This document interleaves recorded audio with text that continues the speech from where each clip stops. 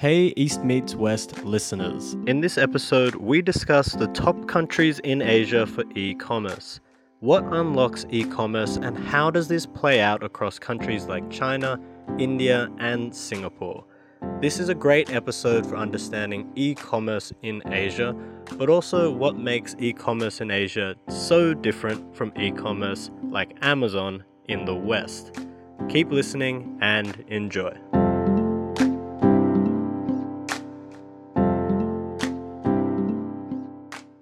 Welcome to the East Meets West podcast, a podcast about understanding Asia tech and how Asia tech affects the world. My name is Dan. Joining me, as always, in his hot body singlet, Albert. How are you doing?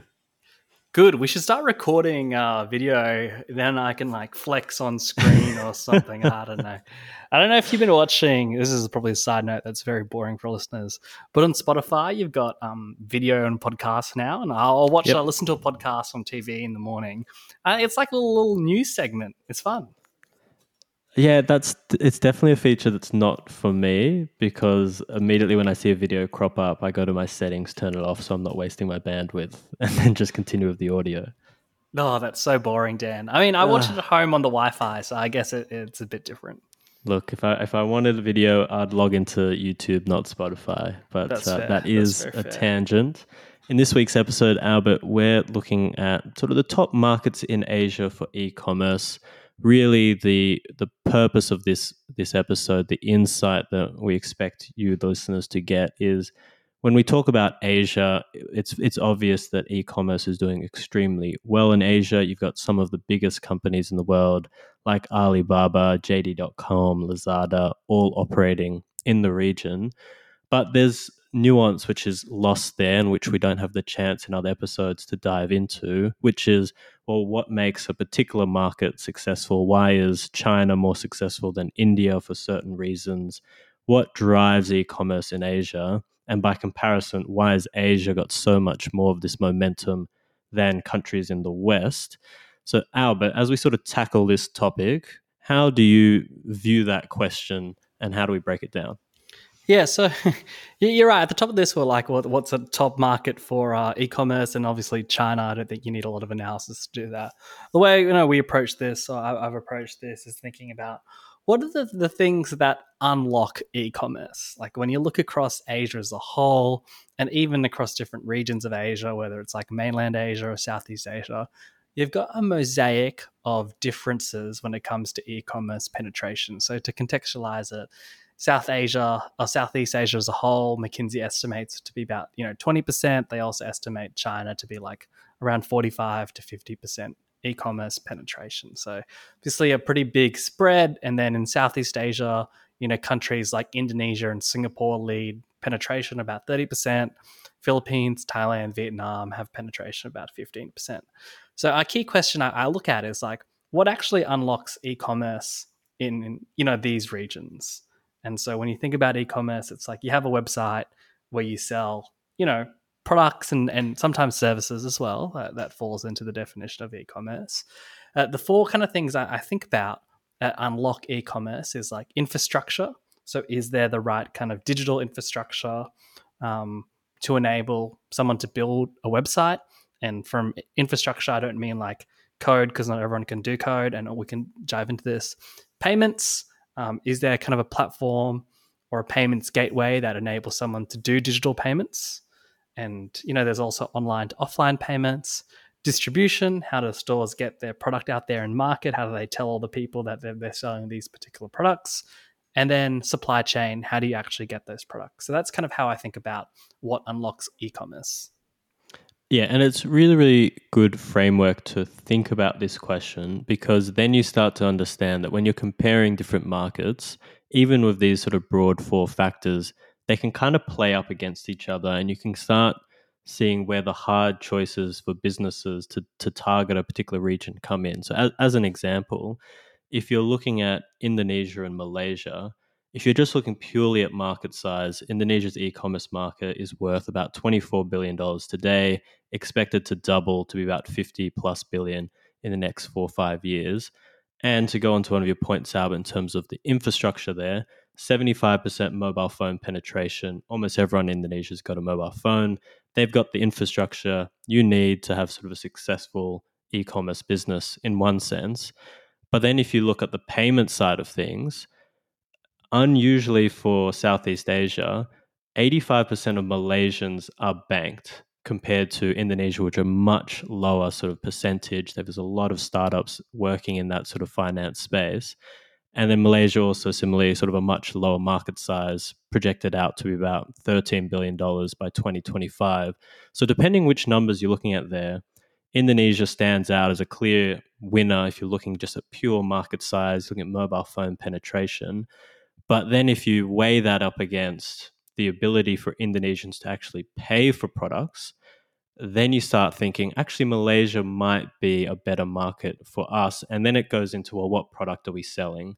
Is it something where there's high trust required? If you're buying purchases which are quite expensive, then really payments become quite critical to whether or not a customer is going from putting a product into the basket to the checkout and then through the actual payment gateway. And that, I think, is like the nuance with the difference in markets. There are different features. Malaysia and Indonesia, you'd think, are similar across so many different indicators, but just one of them in terms of like financial literacy and banking can really change up how you view a market. Yeah, I think there's a lot there. I wouldn't say that because there's high mobile phone penetration in Indonesia that automatically lends itself to like a strong e-commerce penetration. I think when I talk about infrastructure, I think about say Shopify as an example, and Shopify plays in Asia, and Asia is one of its fastest growing markets. That is a platform that enables anyone to build an e-commerce store. And so now that you've got this business, Shopify, anyone can go on it, they can build a store. It does everything for them. It does the market. It shows them how to do marketing and things like that. That's now the infrastructure for someone to go and now sell something online. And Alibaba also do this as well, where they provide like an infrastructure layer. So the picks and shovels, effectively, of e-commerce. Mobile phone usage and mobile phones is just another channel that people use e-commerce. But having these key players like Alibaba, Tokopedia in Indonesia, sorry, you've got, Shopee, you've got all these really great e-commerce businesses who have focused on, the picks and shovels to enable people to build stores is the key infrastructure unlock. So when you talk about like the market size is projected to grow, and that's obviously a huge market size for Indonesia to grow to the size of, more than double in a couple of years, it's because people are investing heavily in both the infrastructure as well as the kind of distribution, the payments, and the supply chain. So I'm interested in your sort of four characteristics there, Albert, of sort of what drives e-commerce. Where would you put the mobile phone? Because definitely that's something that's featuring quite large in my thinking on this topic. Because if I just sort of bringing across like a Western comparison, what pioneered in my mind e-commerce was Amazon. And when you think of e-commerce, Amazon, eBay, those types of platforms, it started off with the desktop computer. And the starkest difference, I think, between the West and the East is that the East, for the large part, sort of skipped the desktop computer. They shifted straight to mobile. And so many companies in the West and Australia, they're trying to move their customer from desktop to mobile because it just seems to be so much more powerful of an experience. As an example, in China, 75% of online purchases are by mobile. In America, 46%.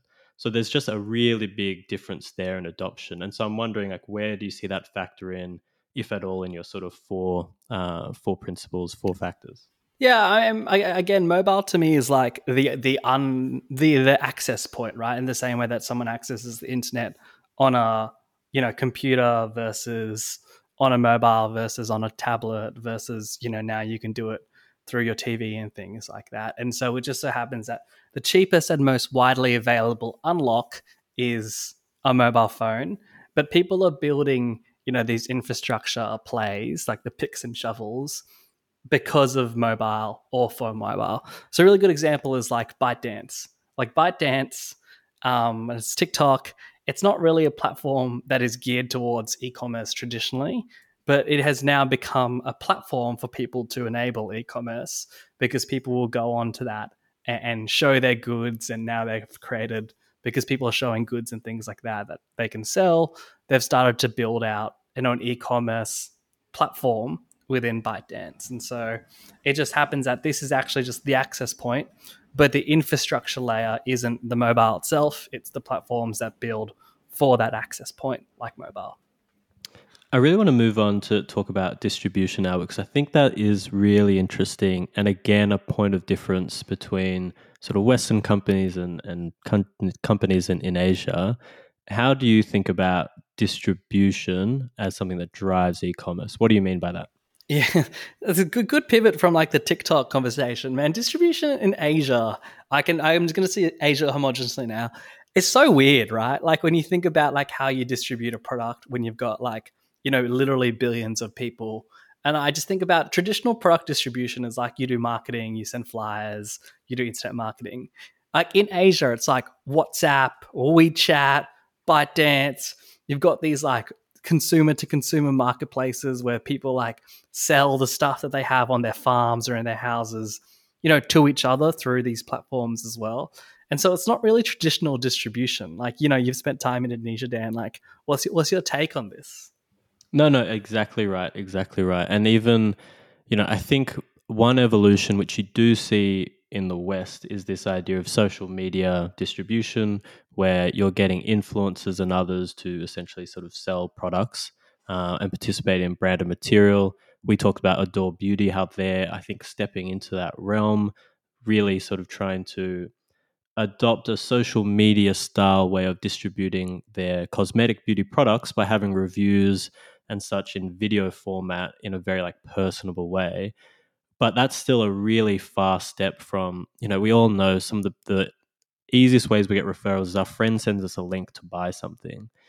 But there's this layer of friction where what our friend is sending us through a message, which then sends us to a website or whatever it might be.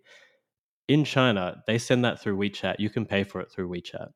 9 out of 10 consumers using Alipay and WeChat in China for online purchases. Their sort of maturity when it comes to digital wallets and how that combines with distribution, as you're saying, Albert, the word of mouth is just incredible. And it really facilitates huge e-commerce companies, which we haven't seen in the West, like Flipkart, like Pinduoduo in China, where really it's just about these crazy promotional sales and group buys, which is a culture we haven't seen yet in the West. And I think it's because we don't have the same distribution mindset as in Asia. Yeah, this is a really, really good point that maybe we can spend a minute or so talking about. I wonder if it's like a challenge of scale, because in Asia you have so many people where you can actually run a business through WhatsApp on your phone. But if you imagine trying to distribute and track and sell products at scale, like imagine if you were like Amazon and you were selling individually to each customer on WhatsApp, and then you were trying to keep track of inventory and SKUs and things like that, and then trying to pay people to do it is obviously really hard. Like how much of this challenge is like something that's unique to Asia given the landscape versus what's transferable to the West? I wonder about that question a lot, because sometimes I think we can get caught up in like the countryside. You look at India, you look at China, obviously massive. But in my thinking, like, isn't it really more of a city by city density question? And in some cases, when you look at the West, like there are huge cities out there, New York, for example, even Sydney to a certain extent, which have got huge populations, pretty good population density. I don't see why those same tactics can't work, which is why I purposely said we haven't seen these kind of companies in the West yet, because I think that's an evolution that we'll naturally see come through. Yeah, no, I like that a lot. I think, we've got a few minutes left to round out. Something I really want to talk about is like kind of the future of what e-commerce looks like from a product category perspective. So right now, e-commerce in Asia is really just a marketplace for like low value transactional products like, groceries, clothing, shoes, things like that. If you look at what people are transacting in Australia or in the US, you can buy, people buy TV. Some people even buy houses now, like through online platforms. Like you've got things like Zillow and Open Door. And so when I look at the future of product categories, Dan, good to get your take. It's like, how do you see the shift in Asia as they move from like low value goods like clothing to like more premium and more expensive products like TVs to then like, big purchases like engagement rings and things like that? This is absolutely a trend. So there's about 50 million new consumers by 2022 just in Southeast Asia that are middle class. And the population overall from 2020, about 2 billion middle class population, up to 3.5 billion in 2030. So you're seeing this huge increase in a middle class that's got more spending money. To me, the category I'm looking at, Albert, is luxury. And I encourage our listeners to go back and listen to our Louis Vuitton Moët Hennessy episode, because I think we're both pretty bullish on the prospects of luxury goods, high inflation environments, whatever. Like these goods, because of their branding, really stand the test of time. And even just Asian consumers have a greater propensity to buy luxury goods than their Western counterparts. So I think there's a perfect storm there for, what's the name of the luxury sort of e-commerce site that we did, Albert? Oh, Cettire? I think there's like a space for just a hyper Asian version of that to take off.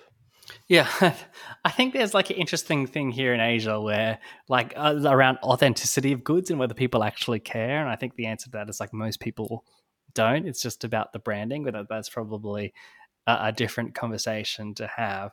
I think to wrap it up, like my kind of closing thoughts is like, because you've got such a mosaic of maturity when it comes to things like distribution, payments, infrastructure in Asia, I think looking at countries like the Philippines, Vietnam, Thailand, who are emerging countries, and then obviously like Indonesia, Singapore as countries who are like solidifying is a really good way to understand like what are going to be the trends, because these companies and these countries are trying to service huge amounts of people quickly across different value products, different volumes of products. And as they solve that, I think a lot of companies like Amazon are going to look to how they've done that in order to backwards solve it for them as well. Yeah, 100%. My example would be, particularly when we're looking at product categories, is if you're looking at a business, an e-commerce business, such as doing something like grocery delivery, and there was a boom of them sort of recently, then just go back to those 4 factors that you sort of mentioned at the top, Albert, because particularly asymmetrically across the region, there's a difference in maturity. For example, logistics. Japan and Singapore are absolutely the 2 top performing countries in Asia on that scale.